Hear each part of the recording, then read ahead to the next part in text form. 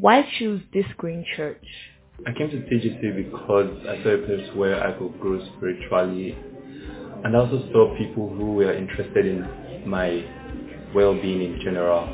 They weren't actually trying to force it, but it kind of made me stay because I could see that it was genuine. TGC make me feel like this is my home. Like I feel old. I feel like I've always wanted a place where I can showcase myself, where I can be discriminated, where I can express how I feel exactly, and that is what TGC is all about. Everything we do is based on the word of God. We don't manipulate it to our own benefit. Like the word says this, and that is what we think. That's why I love it. There you have it. Do have an insightful sermon. They are in a real search for truth. They've been hurt by church, hurt by God, in quotes. They've had unanswered prayers. They've struggled so hard to live right. And looks like this one is actually impossible, so it's a sham. When someone tries so hard and say, try so hard, like someone bought me yesterday, and people go through stuff. They go through stuff, and it's easy for them to just say, this thing is not real. So for example, the year, you can live above sin. You will give them 10 tips not to fornicate again, 10 tips not to fornicate. And by Tuesday, they've broken 5 tips. I'm like, okay. So they keep trying, and they keep falling. So they have genuine reason not to believe that this actually works. Okay? So it's for skeptics. It's for believers that have struggles in their faith. That even though they believe their heart, they struggle over time with doubt in their head. So to help them bridge the gap between head and heart. You get? Then for also the believer that wants to preach the gospel, but is always flawed by the people's arguments. When the person says, I'm like, okay, if God is so good, why are people dying? It's not like, okay, what do we say next? So it's to help us actually to be well grounded in these things, okay? So it is not something we just do once and say, we have done it. Because even me that I'm teaching you, I don't forget the answers. I have to keep going back to refresh my memory on these things. Okay? So you have to keep hearing them over and over again till they become settled. So there's a point at which you've heard it over and over again, and that becomes close to your memory. You understand? So we have to keep going like this. Okay? So we have answers. When people ask us for the reason for which we have our faith in Christ. Let's start 3:15. Can we do it together? Are we there? Let's start 3:15. Want to go? But in your heart, revere Christ as Lord. Also be prepared to give an answer to everyone who asks you to give reason for the hope which you have in Christ. But do so with gentleness and respect of them. So we ought to be always prepared to give an answer. At least know where to search. You don't have it offhand, have it in your note or something, but it should always be around you, not that we get stuck when people counter the faith, okay? Now we're in days where, unlike our father's days, when you just say Jesus Christ is Lord, and you just do small magic, everybody say, hey, but now even when you do miracle, they ask you, that miracle is a metal something. So you have to have arguments beyond just, there's room for supernatural, that must be there also, but there's also the room for being able to give logical answers, to give learned argument for the reasons for which we believe what we believe. So it must be for us a priority. So, for me this year, one of my core quest is ignorance die. Not just ignorance die. Die. So for me, it's a journey, not just for me, but it's my plan for TGC, for the body of Christ, that will become, a more literate church. Church in Nigeria is stark illiterate when it comes to scripture and arguments. We are so interesting. So I want us to be the example of learned believers that you can defend your faith. You have answers, you are well taught, you are learned. Okay, so we are doing this. Okay? So someone asked me this question yesterday, and I just thought, let's just take it, let's just instead of asking somebody online, let's treat this question that we can always have references to go back to. Someone has to always go back to what it answers. So the person asked me, the person said, if God is good, is a common question, why will he send people to hell for believing something that's difficult to believe? for not believing something difficult to believe logically.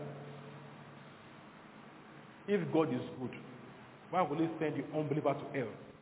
For not believing something that is hard to believe logically.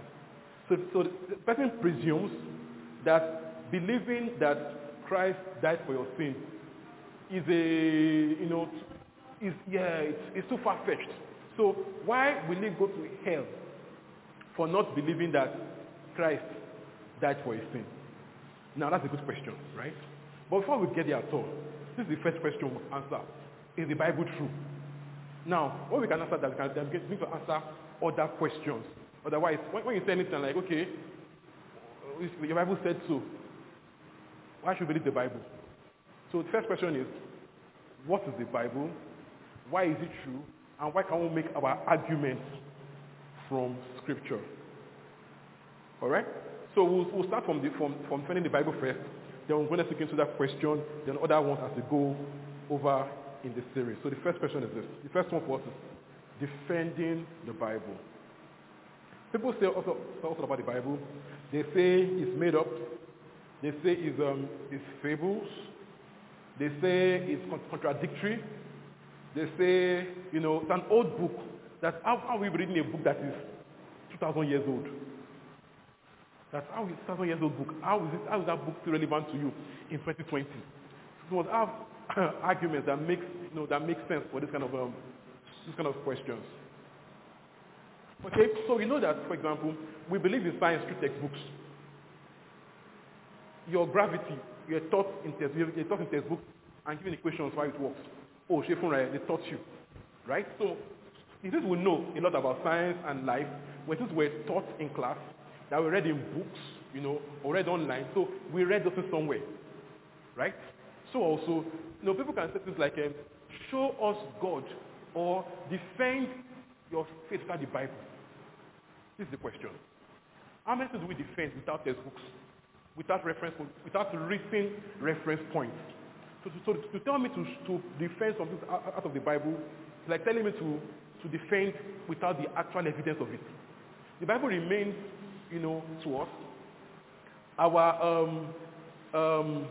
God's word to us, God's will, God's thoughts, God's plans for man. So you cannot prove God Jesus, out of Scripture. The best is still from Scripture. So while we can have additional things from logic and science and stuff like that, but the Bible is where God reveals himself to us. All right? So we should not always allow them to take us out of the Bible. When they say show us out of the Bible, it's like pulling you off where your real evidence is. Do you understand? It's like pulling you off where your actual evidence is. So this is the truth. Is the Bible true? If it is true, then we can defend God with the Bible. Okay? So that's why the argument is this. Is the Bible true or not? If it is true, then we can defend Jesus, defend our faith with the Bible mostly. Okay, so don't let this, and also for us too, don't try to know God out of Scripture. This is the foundation of heresy. It's how people actually get lost in the faith. Because you see things you don't get in the Bible, you now want to step out of the Bible to create your own God you're comfortable with. So when the Bible says that, and God kills so and so, I was like, I don't like this God. You now, instead of trying to understand Scripture better, you now be like, okay, the Bible is not always true, but I believe in God, but people say this though. I believe in God though, but the Bible is not always true. Do you get some things are right, some things are wrong? That is how people get into trouble. So we must ask ourselves, why is the Bible reliable? What makes Scripture reliable? Okay, so that you can then begin to build your life on Scripture. If you don't trust it, then you cannot build the life on Scripture. You will keep thinking, maybe it does not make sense. And if you allow the devil that room, you know what to do for you? It will expand that room until you get into unbelief. For example, this is devil's predominant way of tempting. So God told Adam and Eve, Adam, don't eat of this tree. What did the devil tell Eve? Did God really say? What's the job there? To invalidate God's word. So also, to Jesus also, God told Jesus, thou my beloved son, Next thing, if you are the Son of God, again, coming after the word. So the devil always comes after the word. So when you start thinking, the Bible is not really authentic, it's not true, it's not this, you are fighting a doubt battle sourced in the devil. So you have to just calm down. Okay? It's okay to say, I don't understand it, but don't say it's not true. Do you understand? You can say, okay, what's written right here? I don't get it. I don't understand it. But don't come and say, the Bible is not true. Then you are saying, science on its own totally is not true. Once you can say the Bible is not true, it's not like a pack of cards. Do you understand?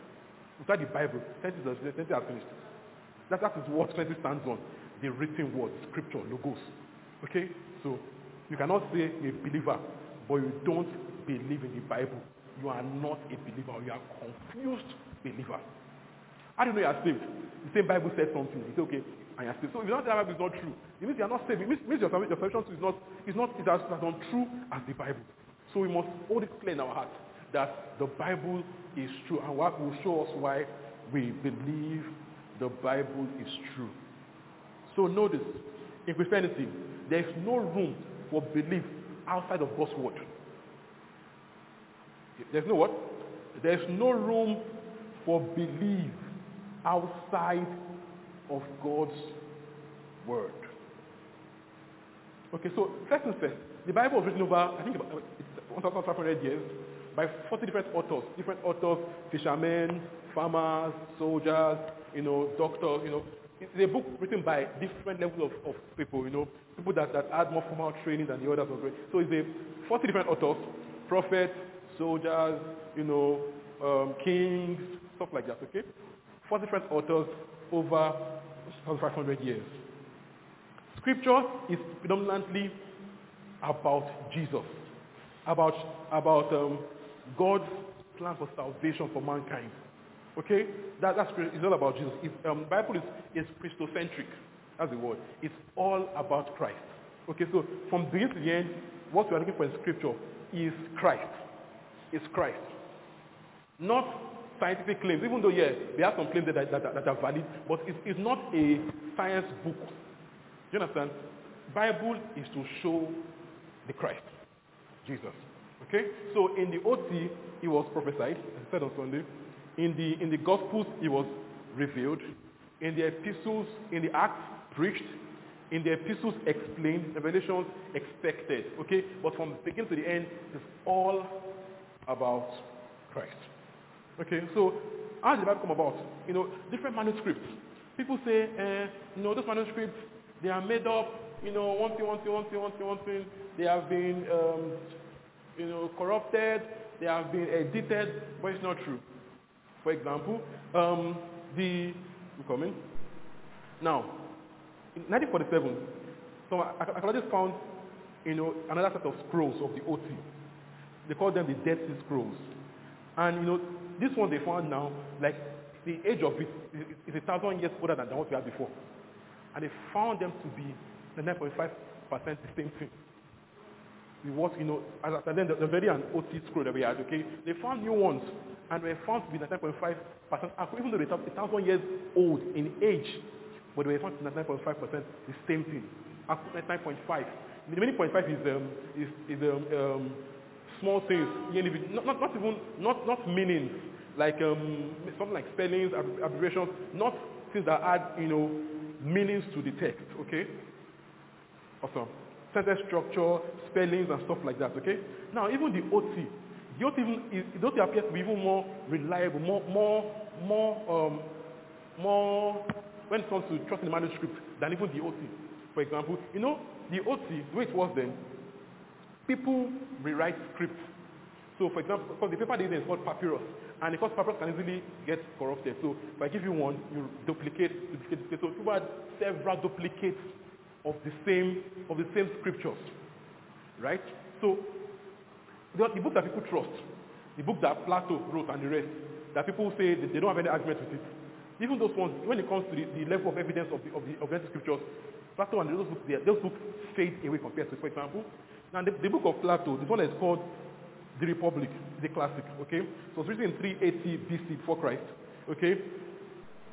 The Republic, written around 380 BC, with his earliest copies dated that they can find, 900 AD. I forgot myself.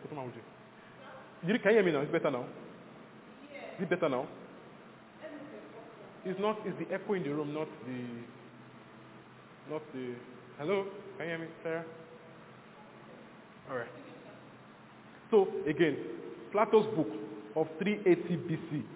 Okay, that is called the Republic. The earliest copies of it are dated 900 AD, after Christ's death. Okay, this is like 1,300 years time lag between when he wrote it, actually, between when he wrote it, okay, and the earliest copies that people can find. This is important. Just take that yourself. Okay. Now there are only of that book 7 copies in existence. 7 copies in existence. You know what that means? It means that even if someone wants to duplicate that kind of book, they can duplicate it 7 times. And you can say, even they can forge a book 7 times, and it's different from the original. Is that clear enough? 7 times, not 7 copies in existence, right? Over a time lag of 2,300 years. Please follow me. I'm going to show that means. Now, there's a Caesar's book too that's called Gallic Wars.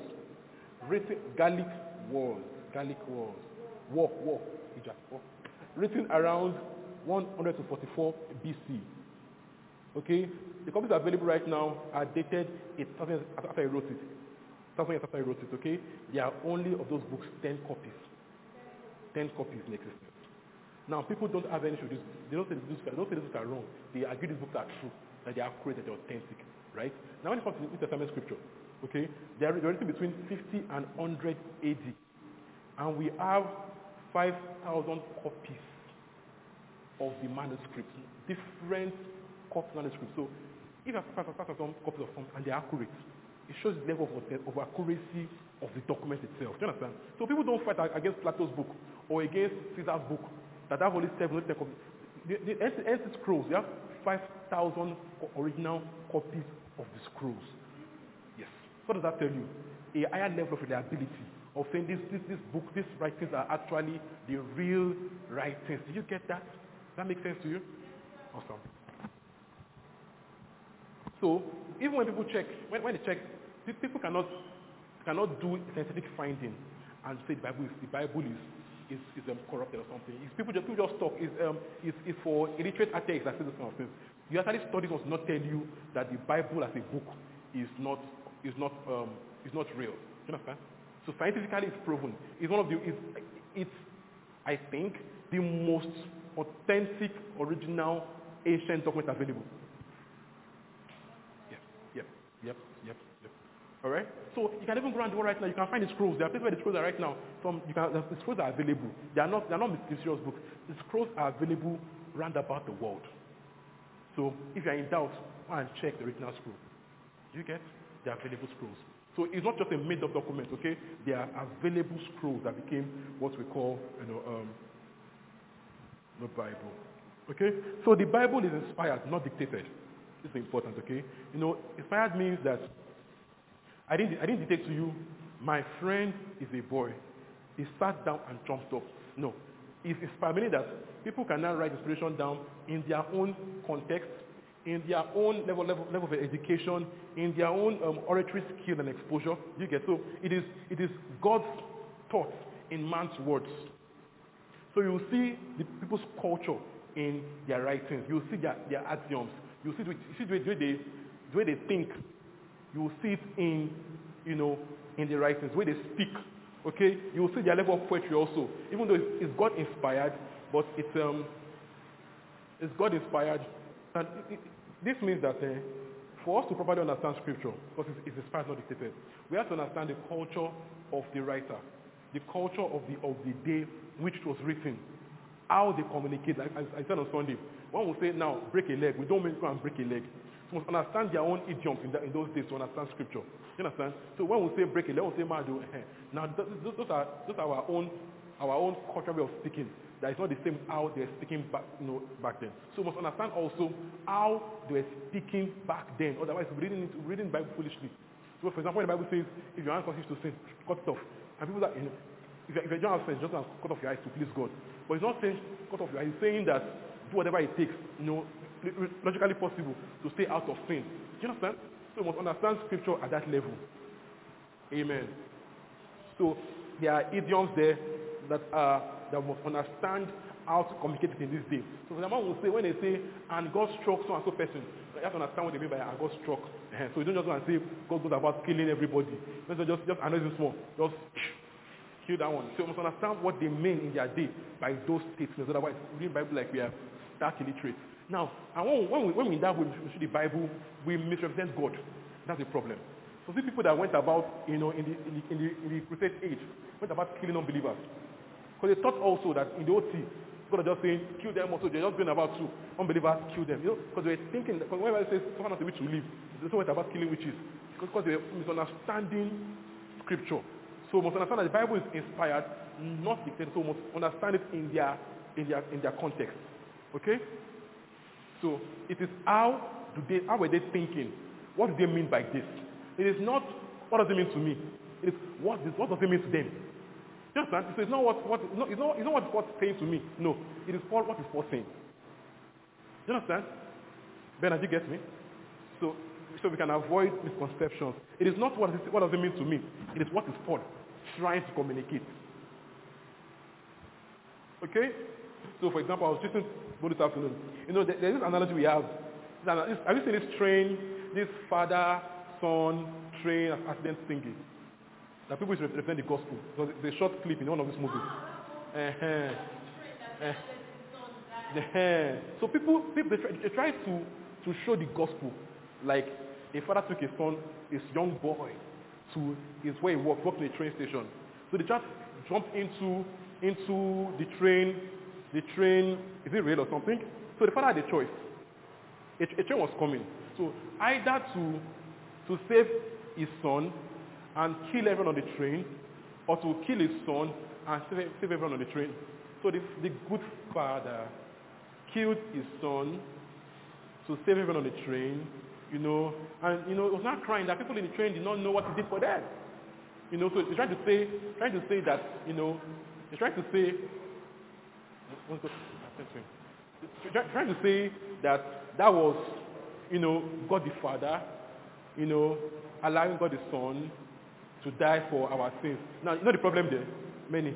Number one, the Father, they try to mean that was God the Father, allowing God the Son, Jesus, to die for our sins. Now, this is the problem. Number one, the boy is a child. So the Father just killed the child. It wasn't for a miracle. So, number one, they said that. But number one, Christ did not die a child.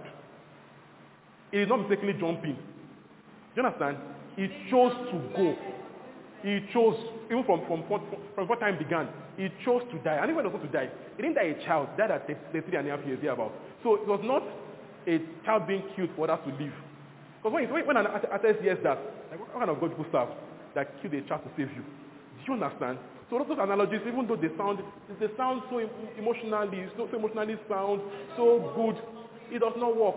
You don't be faith on a lie. Don't be faith on a lie, on blackmail. Faith is built on spirit and truth. This is my problem with all these things. The day that my arguments get choked with nails, your faith falls with it. Do you understand? So all these analogies, let's be careful. Let's do what is true. Don't help scripture with nonsense arguments, nonsense analogies. Be true to scripture. Because it doesn't take much thought. A father, a child jumped in mistakenly and he was going to die. Did Christ enter mistakenly for you? Are you saved by a mistake? Are you saved by a mistake? Do you understand? So we have to, it's because people don't do a lot of thinking. Just emotional blackmails, Awesome. So it is not what does it mean to me. It is what is Paul saying. Now, what does it mean to me? Is that I'll start. Okay, so what is Paul saying? For example, it is not what does it mean to me. Is that good? Okay, that's one. Number two, the early church lived on scripture. 2 Timothy 3, 14, 17. 2 Timothy 3, 14 to 17. The early church lived on scripture. See first? 2 Timothy 3, 14 to 17. So I saw you looking bored, so I had to wake up. 2 Timothy 3, 14 to 17. The early church lived on scripture. We're a nice practice.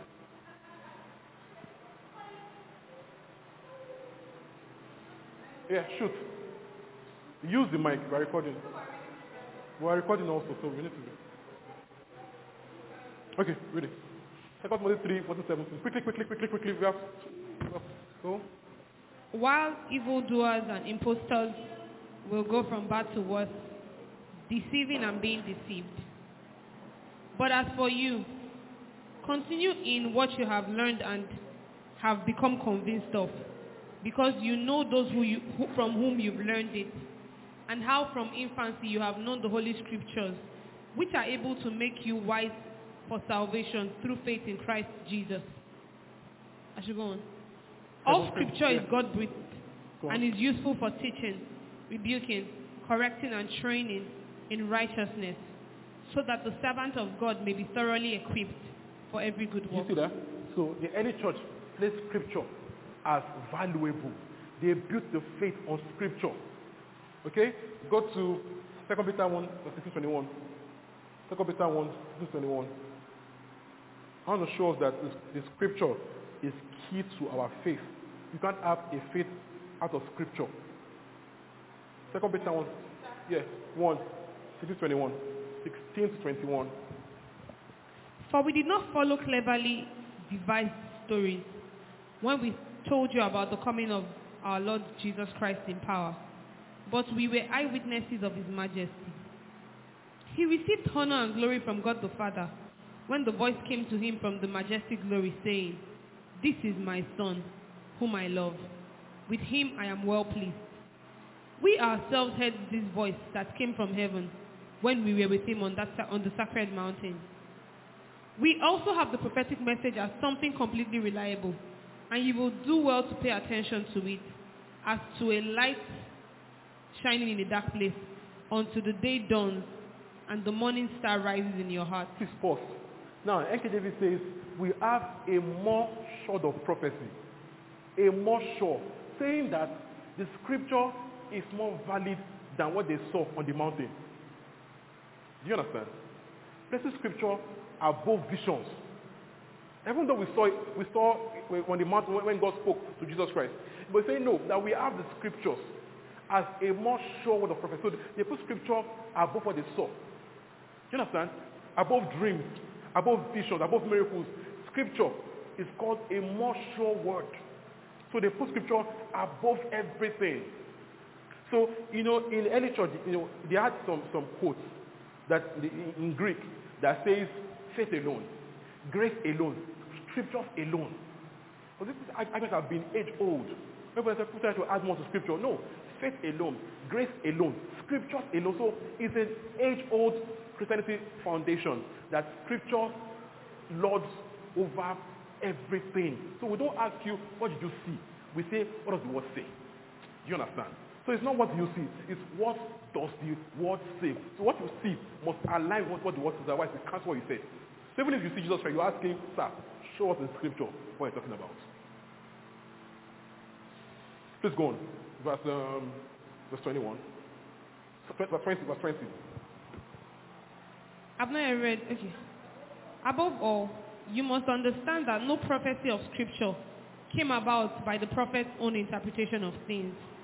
For prophecy never had its origin in the human will, but prophets, true though human, spoke from God as they were carried along by the Holy So Spirit. he's saying that the Scriptures, prophetic writings, they're not just someone writing made-up stuff. Do you understand? That they wrote as they were inspired by the Holy Spirit. So he's saying you can't discuss Scripture and say you don't believe it, so it's not true. He's saying it's not sourced in human will or human desire, but people wrote as they were moved along by as the Holy Ghost inspired. So he's saying the Scripture is inspired by the Holy Ghost. This is what the early church believes, that Scripture is inspired by, and they're even referring more at this time to the Old Scriptures. Do you understand? So even the Old that we say we don't like, it is Holy Spirit breathed. That people try to, it's too harsh, it's too clinical. It is Spirit breathed. So you don't have to like it. It is the word of God. Do you understand? This is what we believe, that Scripture is the Word of God. Both Old and New Testament. Scripture is the Word of God. Also, I'm building up, okay? They also settled that into Scripture. They settled every argument with Scripture. They settled Acts 15, verse 121. They ended every argument with Scripture. When there's an argument, they go back to what does Scripture say. Romans 4 says also that what does Scripture say? Okay? So they settled every argument with what does the Word say. Acts 15. Acts 15. Start from verse 1. We'll rush it. From verse 1. Acts 15. Certain people came down from Judea to Antioch and were teaching the believers. Unless you are circumcised according to the custom taught by Moses, you cannot be saved. This brought Paul and Barnabas into sharp dispute and debate with them. So Paul and Barnabas were appointed, along with some other believers, to go up to Jerusalem to see the apostles and elders about this question. Go to verse 6. The apostles and elders met to consider this question. After much discussion, Peter got up and addressed them. Brothers, you know that some time ago God made a choice among you that the Gentiles might hear from my lips the message of the gospel and believe. God, who knows the heart, showed that he accepted them by giving the Holy Spirit to them, just as he did to us. He did not discriminate between us and them, for he purified their hearts by faith. Now then, why do you try to test God by putting on the necks of Gentiles a yoke that neither we nor our ancestors have been able to bear? No, we believe it is through the grace of our Lord Jesus that we are saved, just as they are. The whole assembly became silent as they listened to Barnabas and Paul, telling about the signs and wonders God had done among the Gentiles through them. When they finished, James spoke up. Brothers, he said, listen to me. Simon has described to us how God first intervened to choose a people for his name from the Gentiles. The word of the prophets are in agreement with this, as it is written. After this I will return and rebuild David's fallen tent. Its ruins I will rebuild and I will restore it, that the rest of mankind may seek the Lord. Even all the Gentiles who bear my name, says the Lord, who does these things known from long ago. If I stop there, look at this. The word of the prophet agrees with this as it has been written. So they end every argument with what does Scripture say? Not what you think, not how you feel about it. It's not what you see in Revelation. It's what does Scripture say. So they built their life and doctrine on Scripture. You get this. You get this. So here he was quoting Amos 9. So they always went back to quote OT scriptures. They built everything they said on what was prophesied in the OT. So it's not just someone just came and said this. No, you have to show us where this revelation was sourced from. So the new covenant is not made up. It just falls from the sky. It was prophesied in the old. You understand? So we live by Scripture because everything has been written for us to know. Amen. All right? So even the epistles, as I said, we're not brought out of thin air. Okay? They're based on OT prophecies and prophecies. Okay? They're all based back from the OT. Silas, get up. Amen. Let it to Johnson. Stand up. All right. So we see in Acts 16, for example, that verse 16 was a quote from Amos 9:11-12. So even the epistles always went back to quote OT scriptures. If you look at all of them, if you read them in NIV, in your e-Bible, you'll see those where they put A or something, B or C. Just highlight, you see that they reference a lot. Almost everywhere, OT, prophecy and scripture. Okay, so the Bible, the epistles are not made up. They are explanations of the prophecies. So in fact, you know, the epistles are explanations of Christ. You know, so they are explanations from prophetic writings. So it's not just random, or someone just, or Paul just woke up and started talking. No, Paul had to show from the OT credence to what he's saying. So it's as though Paul was, as God was teaching Paul, as Christ was teaching Paul in Revelation, was telling Paul, as he said in so and so in Psalm 1 verse 5. Do you get? Because Paul will always go back to quote those places. Because it's important that we quote them. Scripture, you know, validates the epistles. Now, Jesus also validated the OT as true. John 5, 39 to 47. Quickly, John 5, 39 to 47. John 5, 39 to 47. You study. Sorry. John 5, 39 to 47. You study the scriptures diligently because you think that in them you have eternal life. These are the very scriptures that testify about me. Yes, you refuse to come to me to have life. I do not accept glory from human beings, but I know you. I know that you do not have the love of God in your heart. Both 45. But do not think I will accuse you before the Father. Your accuser is Moses, on whom your hopes are set. If you believed Moses, you would believe me, for he wrote about me. But since you do not believe what he wrote, how are you going to believe what I say? Look at that. Look at Luke 24. Luke 24. Luke 24. 25, 27, 44 to 47. 25. 25 to 27, then 44 to 47. Okay. 25. Yeah. He said to them, How foolish are you? How foolish you are, and how slow to believe all that the prophets had spoken. Did not the Messiah have to suffer these things and then enter to his glory? And beginning with Moses and all the prophets, he explained to them what was said in all the scriptures concerning himself. 44. He said to them, This is what I told you while I was still with you. Everything must be fulfilled that is written about me in the law of Moses, the prophets, and the Psalms. Then he opened their minds so they could understand the scriptures. He told them, This is what is written. The Messiah will suffer and rise from the dead on the third day, and repentance for the forgiveness of sins will be preached in his name to all nations, beginning at Jerusalem. Look at that. So, okay. That's all. Christ was validating scripture. So to say, I believe in Christ, but I don't believe in the Bible, is to say Christ is lying. You can't believe in Christ and validate scripture. You get that. But even Christ was basing his claim on what is written. So he said, these things all wrote about me. So if they are lies, then Christ is a lie.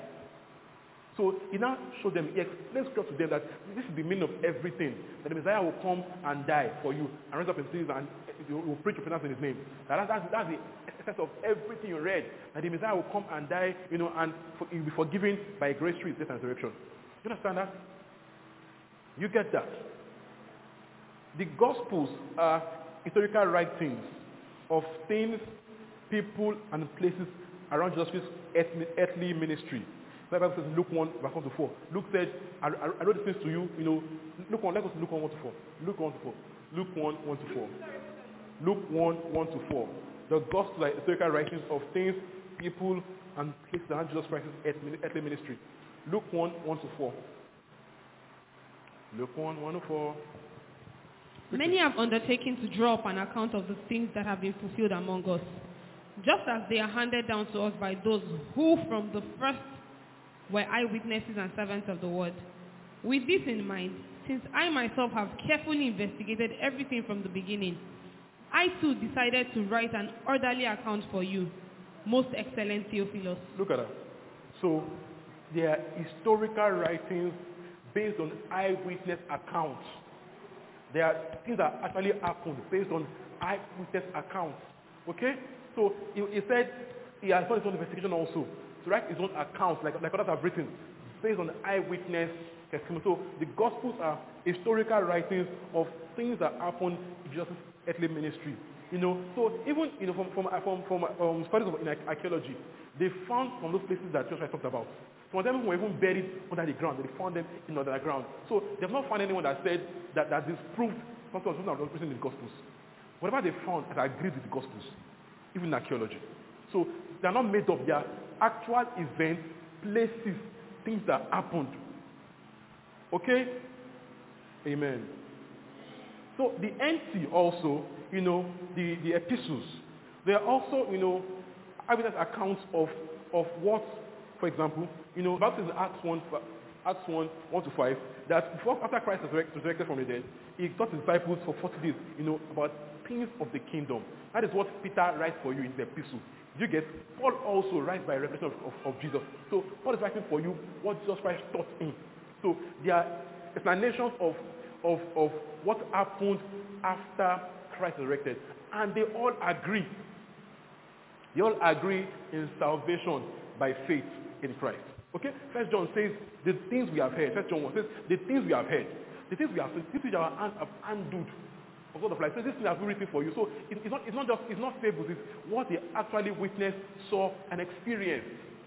Okay? So it's not a made-up tale. And even, as Paul says in 1 Corinthians 16, it says, even these things, some people are still alive that can bear witness to these things. So they're not books written long after the event.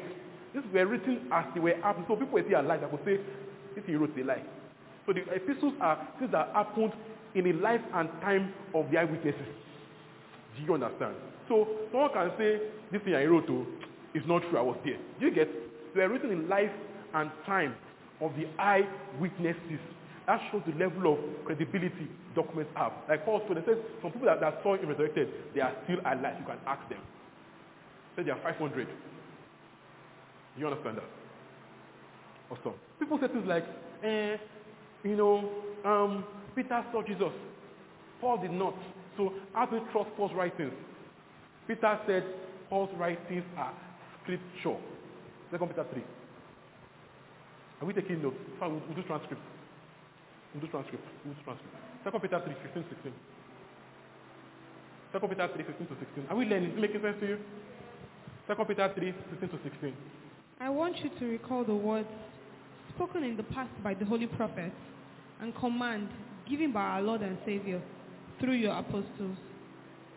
Above all, 2 Peter 3, 15 and 16. Carry. I just realized, bear in mind that our Lord's patience means salvation.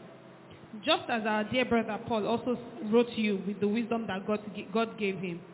He writes the same way in all his letters, Look at that. speaking in them of these matters. His letters contain some things that are hard to understand, which ignorant and unstable people distort. So they do the other scriptures to their own destruction. Look at it. So Peter says all Paul's writings are scriptures. Did you see that? Do we see that? Do we actually see it? It's important to, when people ask you, we can believe Peter, we don't believe in Paul. Paul is a liar, you show them. Yes, now, yes, when you don't, yes. So you show them, please know these things, okay? Know it, you come across it once in a while, okay? That Peter validated Paul's writings as scripture. In Acts 16 also, in the council, Paul's gospel was validated as correct. So Paul's gospel is not made up. The early church agreed with Paul's gospel.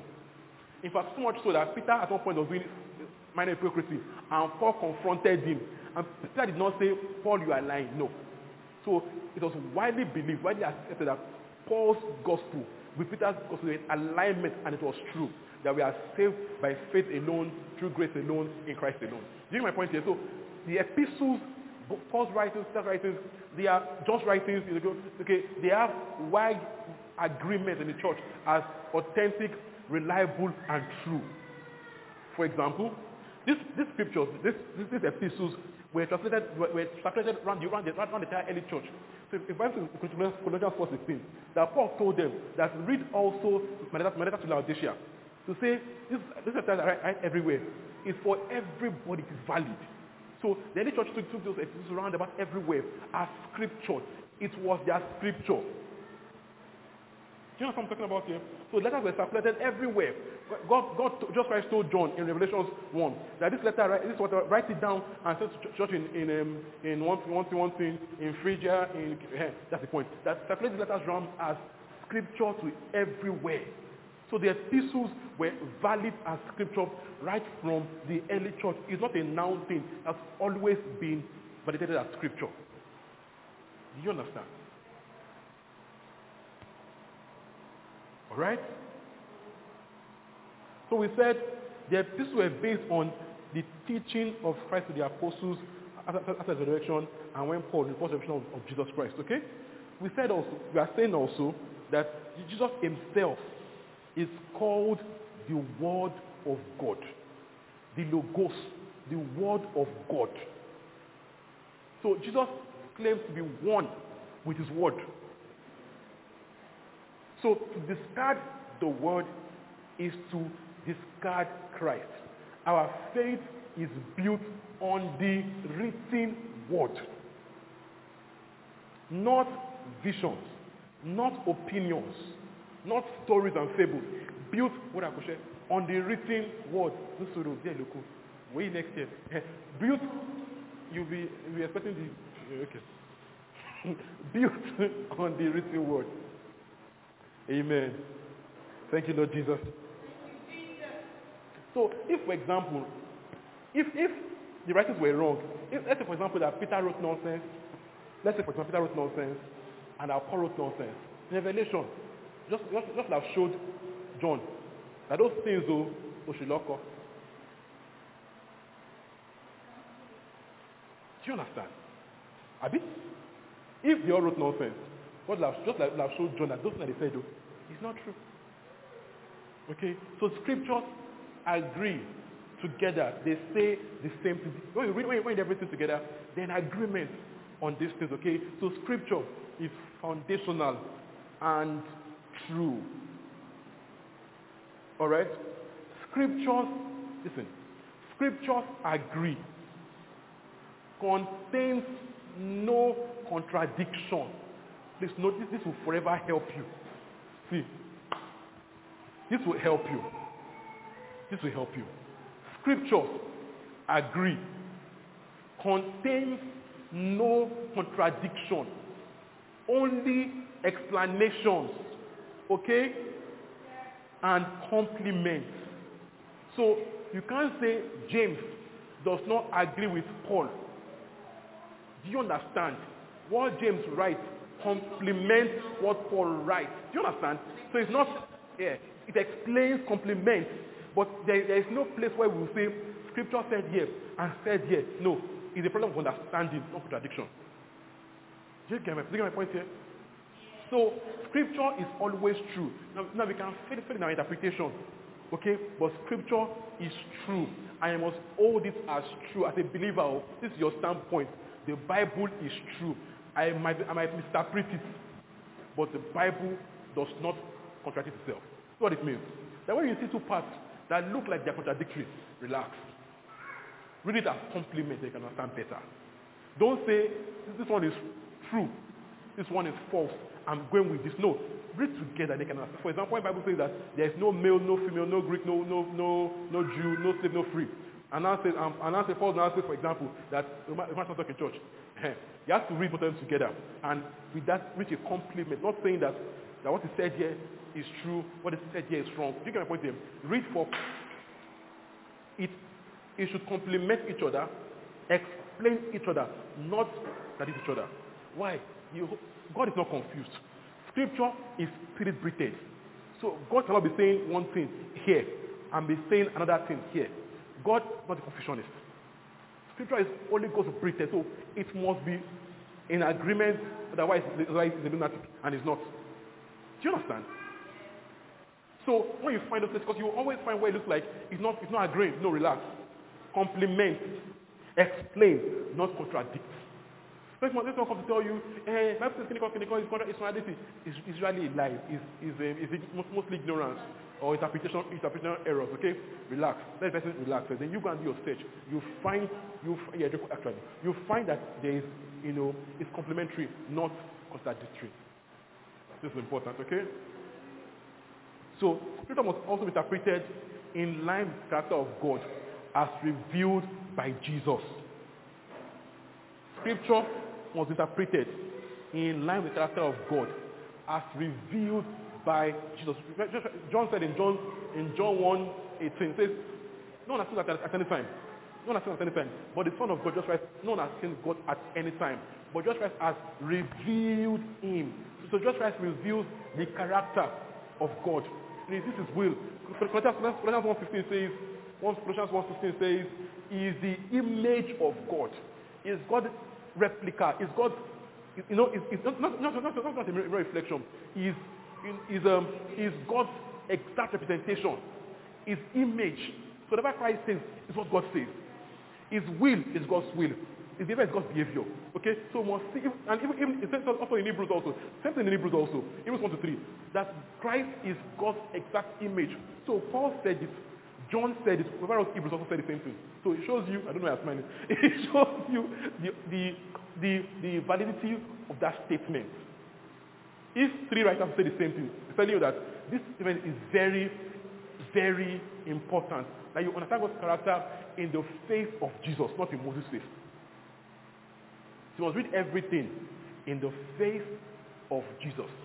So for example, when the disciples said, they don't believe us in that, let us call down thunder to fire all of them. And Christ said, you don't know which spirit you are of. It's showing you that when Elisha called a bear, not called a bear, when he cursed them and bear came out. That's two different things. He didn't call the bear. He cursed them and bear came out. It's not called bear. It's not called bear. That's important too. He did not call the bear. He cursed them. Bears came out. When someone is cursed, what happened to him? When someone is cursed, curses have effect. Like when someone is blessed also. In cursing them, if I did not know that bear will come, he just cursed them and bears came. So in cursing them, Christ would not have cursed them. God would not have cursed them. So we know that from Christ, saying that, telling the disciples when they cause sickness, that you don't know the kind of spirit you are of. It was showing that if it was at that point, we would have folded the letter and say, what you did is terrible. Do you understand? So we know God's character in Jesus, not in Elisha, not in Moses. Amen. But in Christ. So we must interpret scripture, interpret God's character in the face of Jesus. Is that good? When Christ was mocked, he did not curse back. The only mocked is Baldez and Bababinu. So Christ was spat at, slapped, he didn't curse. So we see God's loving character in Jesus. We interpret God's character in the face of Jesus. And in scripture, we're not reading scripture just for stories. We read every scripture to find Christ. The Bible is Christocentric. It's about Christ. So even though we can learn about marriage and stuff like that, it's fine, yes? But it's about marriage, about finance, we can learn some things there. But that is not the Bible's purpose, go. The Bible's purpose is to reveal Christ. Awesome. Any question? So we have to, as believers, hold on to Scripture's lordship. The Scripture must be held there in reverence, above every argument, above every opinion. Whatever is anti-Scripture is anti-Christ. Don't think it too much. Don't help it to make sense. Okay? Come back to Scripture. Let Scriptures, dictate for you what is truth. We can interpret it wrongly, but Scripture itself is infallible. Amen. So don't let anyone take out of Scripture to make a point. No. Find your way back to Scripture.